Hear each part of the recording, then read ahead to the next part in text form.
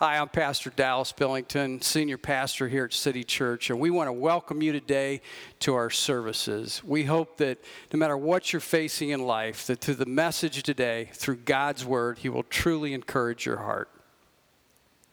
All right. Well, that took a little bit longer this morning than usual, but hey, when we're talking about a miracle that God provides, it's okay if it takes a little bit more time, I'm sure. So we're glad you're with us this morning. I'm going to talk about something that we all face in life in so many different ways. And, I think the reality is, and of course what God's Word tells us, most of us have faced an injustice in our life. And I'm not talking about a social injustice where something, maybe we'll call it on a smaller level. I'm talking about a major wrong. I'm talking about evil, where it takes advantage of a situation.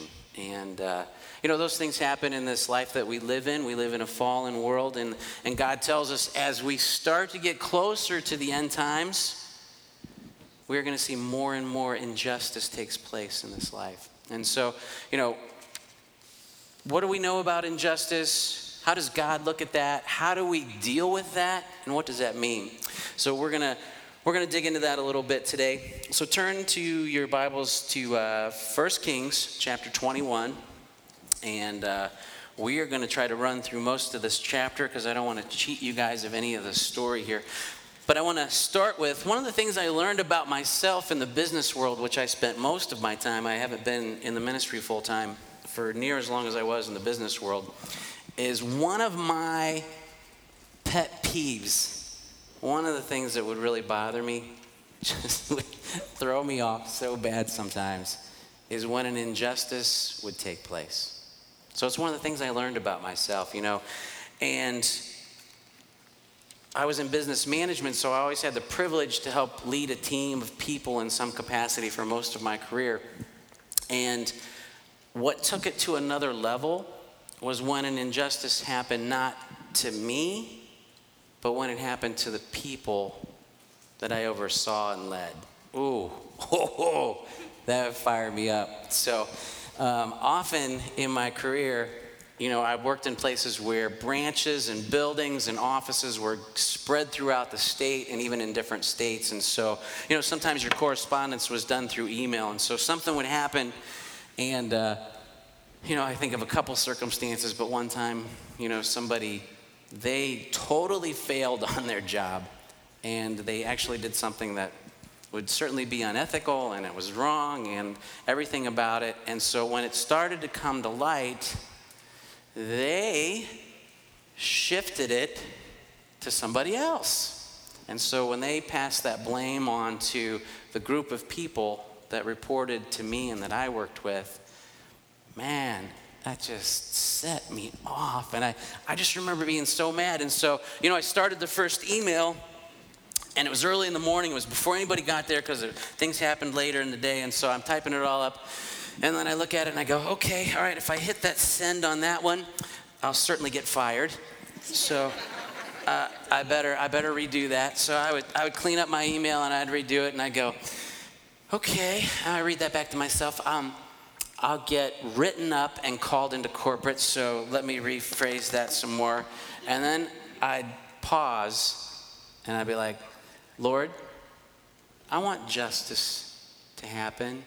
And I don't want the people that I love and work for me to be responsible for something that they shouldn't be. And, hey, if they did something wrong, if I did something wrong, I want us all to shoulder that blame. I want us to get better. But when it's not that way, so I would pray. I'm like, Lord, help me deal with this injustice. Help me to make it right, and help me to calm down, because I am just so angry I can't even see straight. And so then my final draft would be professional, and it would be direct, and I would send that through, and then we would let God kind of work those situations out. And the one situation that happened to work, that's a message for another day, but I will tell you, God took a situation that for weeks, maybe months, bothered me so much that it would wake me up in the middle of the night and I couldn't get it off my mind. But yet God turned it around for something amazing. That's for another day. All right, we're going to read about one of the biggest injustices I think that's recorded in God's word. So 1 Kings chapter 21, verses 1 through 28. And it came to pass after these things that Naboth the Jezreelite had a vineyard which was in Jezreel. And it was next to the palace of Ahab, king of Samaria. So Ahab spoke to Naboth, saying, "Give me your vineyard, that I may have it for a vegetable garden, because it's next to my house. And for it, I will give you a vineyard better than it, or, if it seems good to you, I will give you its worth in money." So let's paint this picture a little bit, and we're going to pause some as we go through this long chapter a little bit. If we look, you don't have to go there, but in verse 25, it just gives you a little bit of insight into what the king was like. It says, "But there was no one like Ahab who sold himself to do wickedness in the sight of the Lord, because Jezebel his wife stirred him up." So Ahab was a king, and he was full tilt evil. He was an evil man. And so think about it, and don't read over today as just a story in the Bible. This is real. This happened, and I don't want to upset you guys. I don't want you to come to church and go, "Oh man, why is Pastor Ben got to put something so heavy on us?" But I want you to take this in. God's word has something for all of us, and every part of it is so important. So I want you to think about this. This is real. So Naboth was in a situation where this evil king comes and says, "Hey, I want to buy your vineyard." So at face value, that doesn't sound so bad. You're like, okay, maybe I can make some profit. I'll retire, I'll go sit off on the coast of Greece, and I'll hang out and enjoy life a little bit. And sometimes we have seen people be stubborn when they don't want to sell something. You ever seen those illustrations where they build this complex and in the middle of it, there's this little house? All right. So the king says that. So the king approaches a common man just like he would approach you. And maybe he'd just go to my buddy Ryan and just say, "Hey, I want to buy your place. You got a nice pool out back, and I'll give you what it's worth." But here's what happens. Verse 3, Naboth said to Ahab, "The Lord forbid that I should give the inheritance of my fathers to you." So picture, this is the king, and he's evil. And he comes into your house or your home or your family's home and approaches you with this, and you say, "No, doesn't look good. Not going to happen." Now, there's a reason for that. This wasn't Naboth being stubborn. It wasn't because he wanted to hold out for more money. If we look in Leviticus, and don't turn there, I'm just going to read it. Leviticus 25:23, this is from God to his people. It says, "The land shall not be sold permanently, for the land is mine. This land that I've given you belongs to me. For you are strangers and sojourners with me." So God gave the promised land to his people, but he commanded them. He said, when you have this land, you can't just sell it. It's mine. You're allowed to use it. But I also want you then to pass it on to your family. So when Naboth said no to the king, he said it in a way that it had a spiritual reason behind it. So it's very important that we take that in. So here's what happens. So after he says not going to happen, we pick up at verse 4. "And Ahab went into his house sullen and displeased because the word which Naboth the Jezreelite had spoken to him. For he had said, 'I will not give you the inheritance of my fathers.' And he laid down on his bed, and he turned away his face, and he would not eat any food. But Jezebel his wife came to him and said to him, 'Why is your spirit so sullen that you eat no food?'"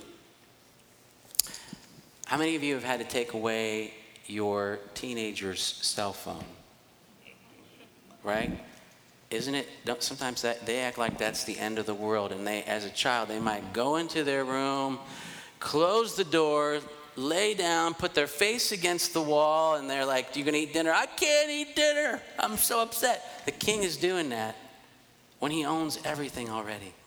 And he's acting like this spoiled child. So verse 6 says, he said to her, because I spoke to Naboth the Jezreelite, and I said to him, give me your vineyard for money, or else if it pleases you, I will give you another vineyard for it. And he answered, I will not give you my vineyard. Then Jezebel, his wife, said to him, you now exercise authority over Israel. You're the king. Arise, eat food, and let your heart be cheerful. I will give you the vineyard of Naboth the Jezreelite. Ahab's evil. He knows his wife is a very evil woman. And so she says, I've got a plan. And he's like, okay. So verse 8, then Jezebel, she wrote letters in Ahab's name, sealed them with his seal, sent the letters to the elders and the nobles who were dwelling in the city with Naboth. And she wrote in the letters this: I want you to proclaim a fast and seat Naboth with high honor among the people. That sounds pretty nice, doesn't it?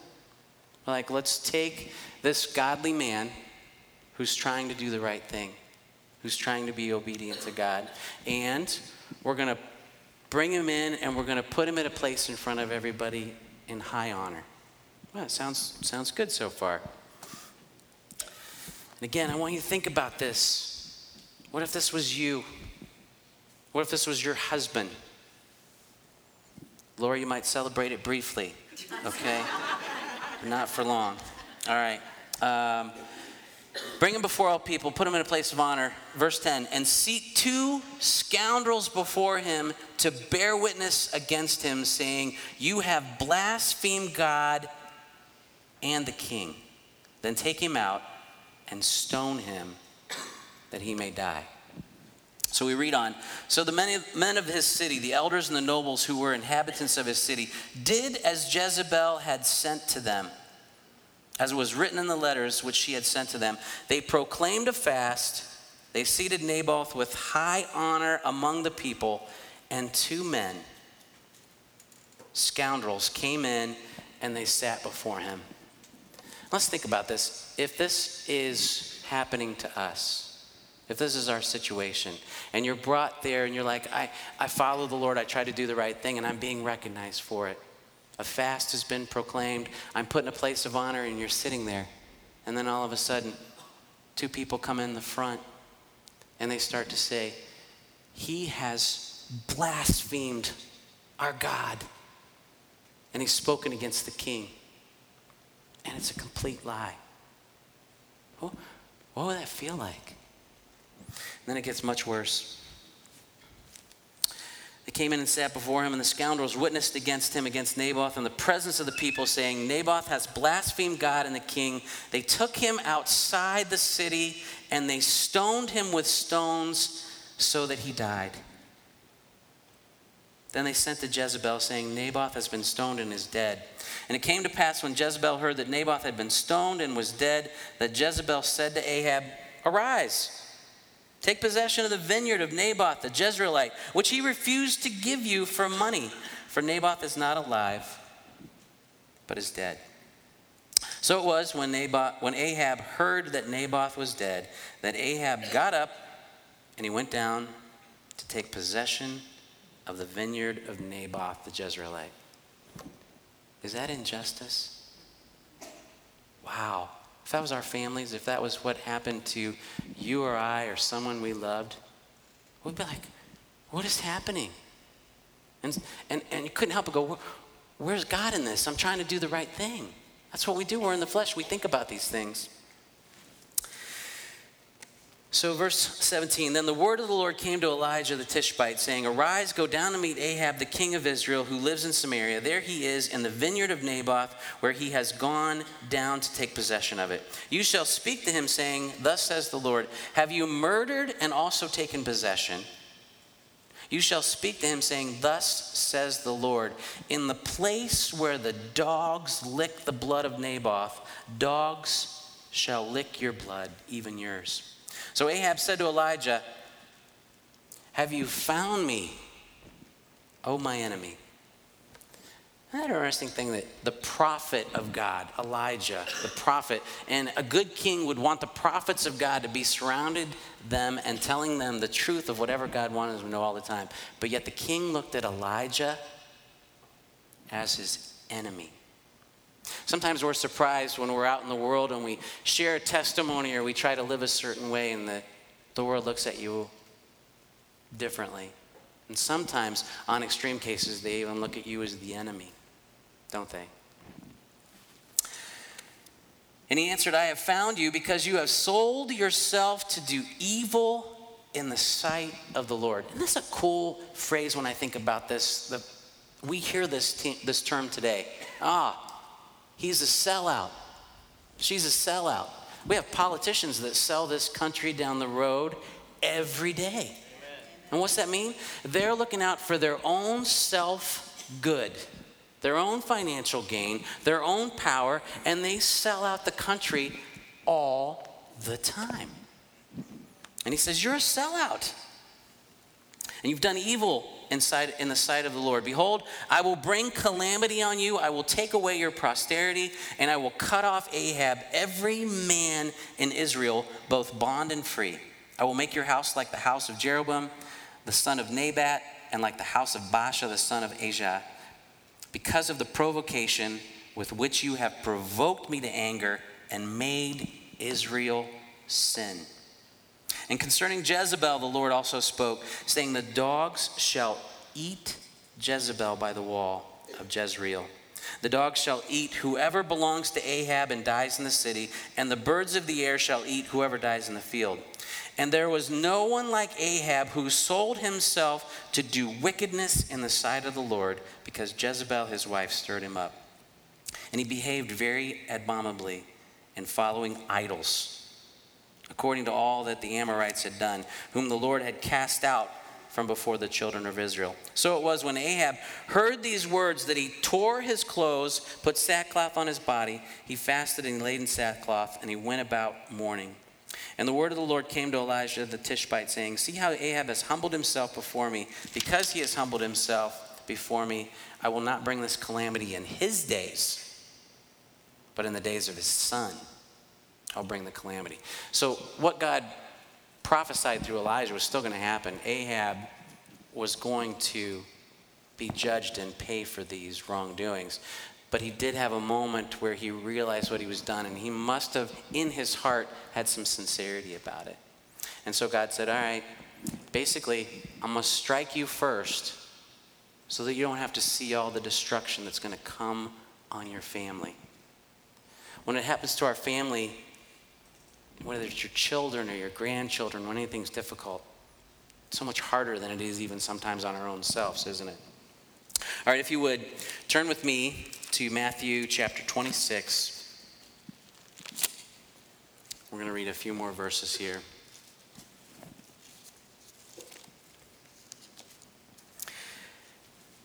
How do we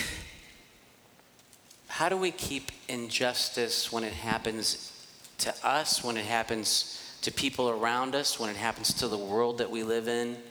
How do we not let that consume us? How do we not let that knock us off of our spiritual walk? You know, Pastor Dallas shared just a beautiful message with us last week. And in it, he shared the one verse where he says, you know what? Some of the difficulty, some of the suffering you're going to have is not just going to be for a short season. Some of it's going to last. And you've got to hold on because God's with us. And so remember that. I think it's so important.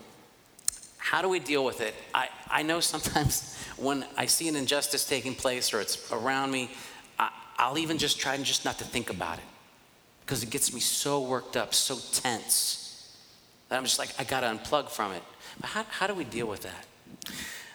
I think we need to think about what happened to the Lord Jesus too. So let's think of the greatest injustice that's ever happened in all of human history. We pick up Matthew 26, verse 59. Now the chief priests, the elders, and all the council sought false testimony against Jesus to put him to death. But they found none. Same thing they had to do to Naboth. Naboth was a godly man. He was trying to do what was right in God's eyes. He was trying to be obedient. So when that was the case, they brought in people to lie about him. And obviously Jesus was perfect. He didn't have any sin. Not one thing. So they had to bring in false witnesses against him. But they couldn't find any. Even though many false witnesses came forward, they found none. And I think what happened is they brought people forward, but their stories were so ridiculous or unbelievable, or they contradicted what they said, that even in the midst of this false trial, they still couldn't use it.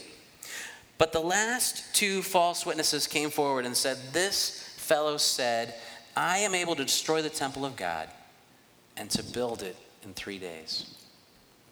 And that's not exactly how Jesus said it, and certainly not what he meant.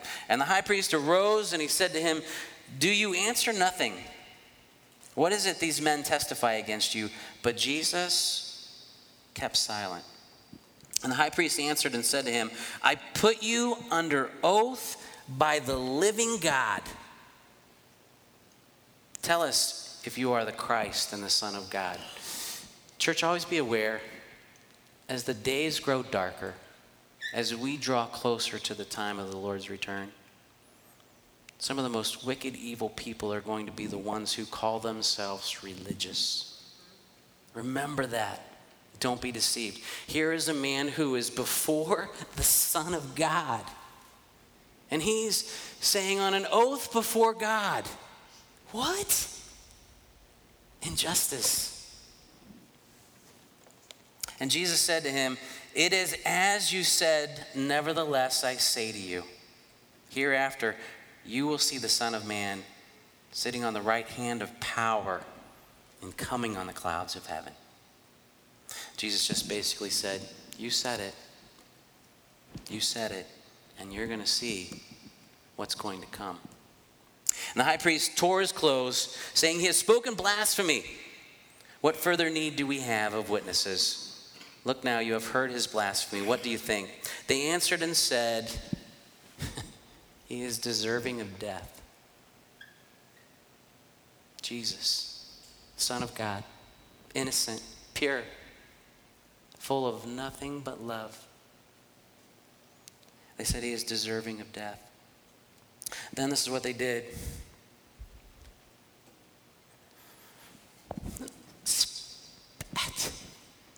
Spit in the face of Jesus. They spit on him. And then people struck him. Other people slapped him with the palms of their hands. And they began to beat upon our Savior.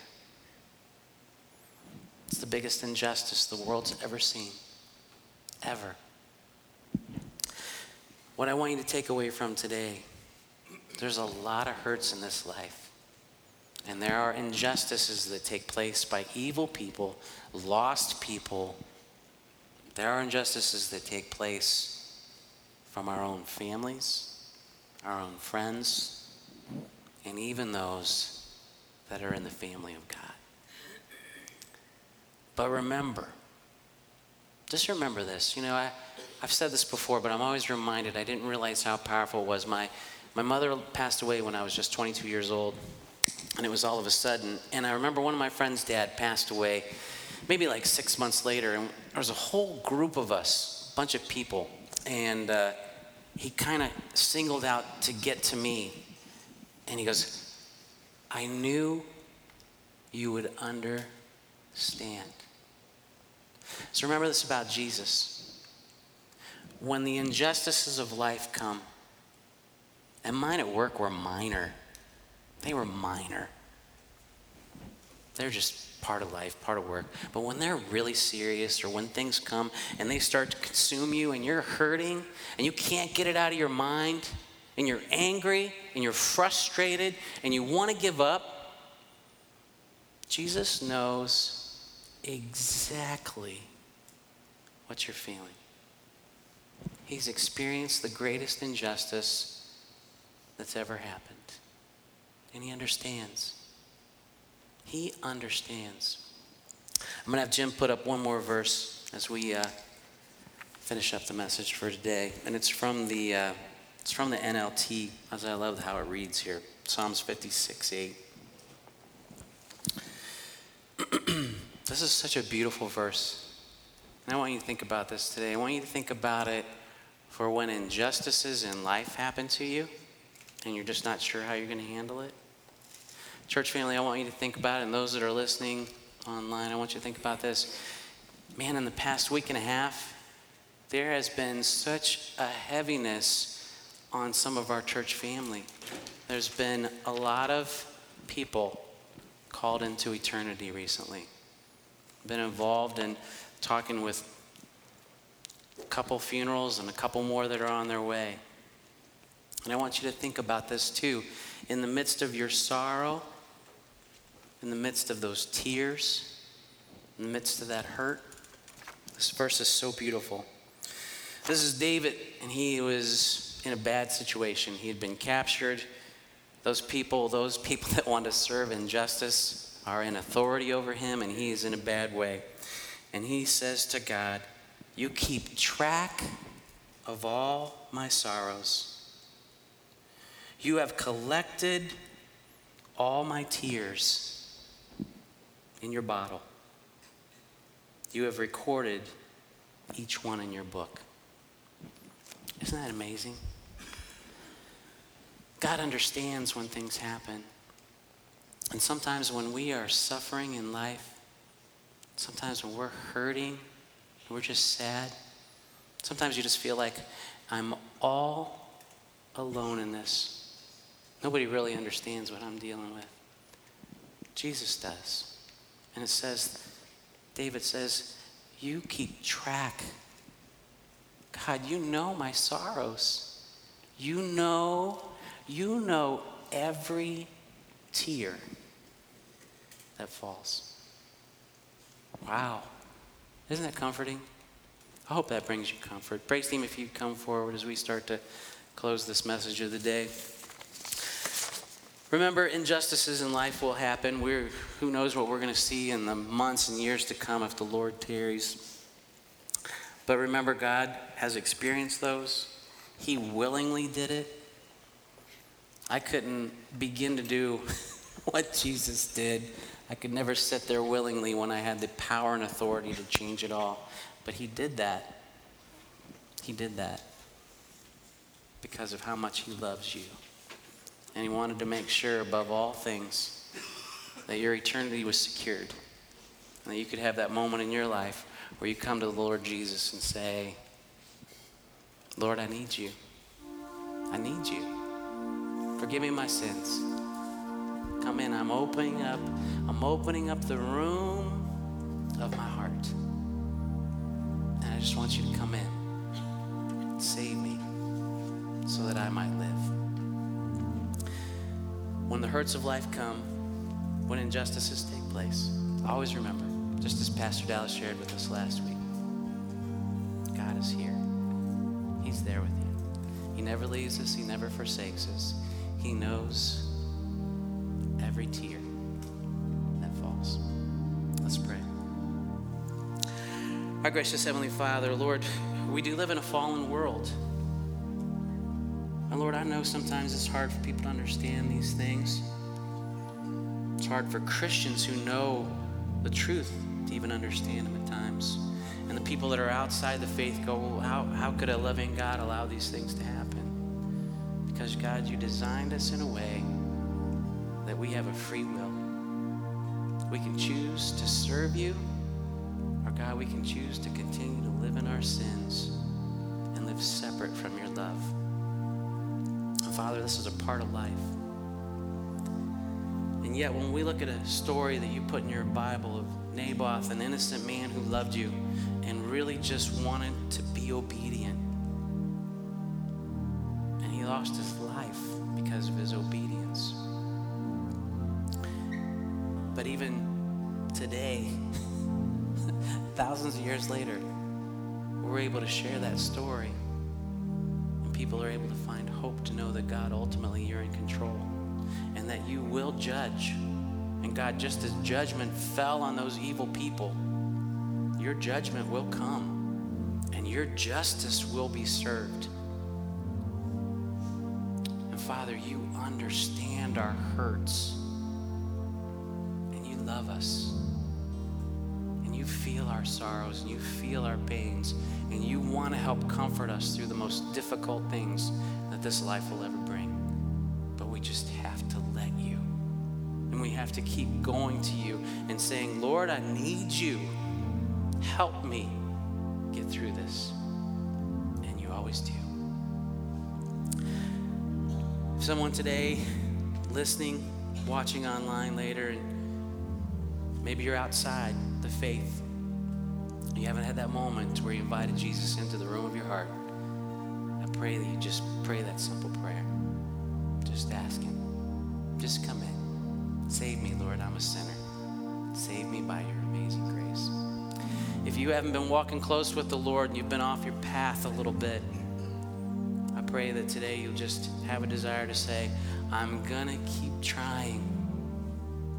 I'm gonna ask the Lord to forgive me again, and I'm gonna get back on my feet, and I'm gonna just keep trying. And if your faith today is stretched and you feel weak in your faith, I pray that you'll ask God to strengthen your faith. And if you're hurting, I pray that God would bring you comfort. And I pray that he would bring you his peace that the world could never take away. We pray these things together. In Jesus' name, amen. I hope Jesus, through the power of the Holy Spirit, has spoke to you today through his word. No matter what you go through, no matter what you face in life, I want you to know that through the one, Jesus Christ, through his death on the cross of Calvary, he shed his perfect blood for you and for me. And if you pray right now and ask Jesus into your heart, the message that you heard today, why God is speaking to you, I want you to know that you can have hope. And all you have to do is pray with me right now. Don't try and figure it out. The Lord says by faith, we accept Jesus as our Savior, and you'll have hope for eternity. You say, Dallas, will you help me? What do I have to do? Well, let me share with you a verse. For God so loved the world that he gave his only begotten Son, that whosoever believes in him should not perish, but have everlasting life. If you're willing to believe that God sent his Son to die on the cross for you, just pray this prayer with me right now. And you can have heaven as your home. Jesus will forgive you for anything you've done in this life. And you can have hope from this day forward. Pray this prayer. Dear Jesus, forgive me a sinner. I believe that you're God's Son, and you came and lived a perfect life, and you died on the cross, and you shed your perfect blood for all of my sin. And right now, Jesus, I ask you to come into my heart, to forgive me for all of my sins, and to cleanse me from all unrighteousness. And from this day forward, help me to live by your resurrection power. In Jesus' name. If you've prayed that prayer, we want to hear from you. Contact us through our website, City Church AC, or you can get it our church app through any of the streaming services, and we want you to know that we'll contact you. And from this day forward, no matter what you face, you'll always have hope, knowing that Jesus is your Savior, and he'll come through in your life. Thank you for being with us today.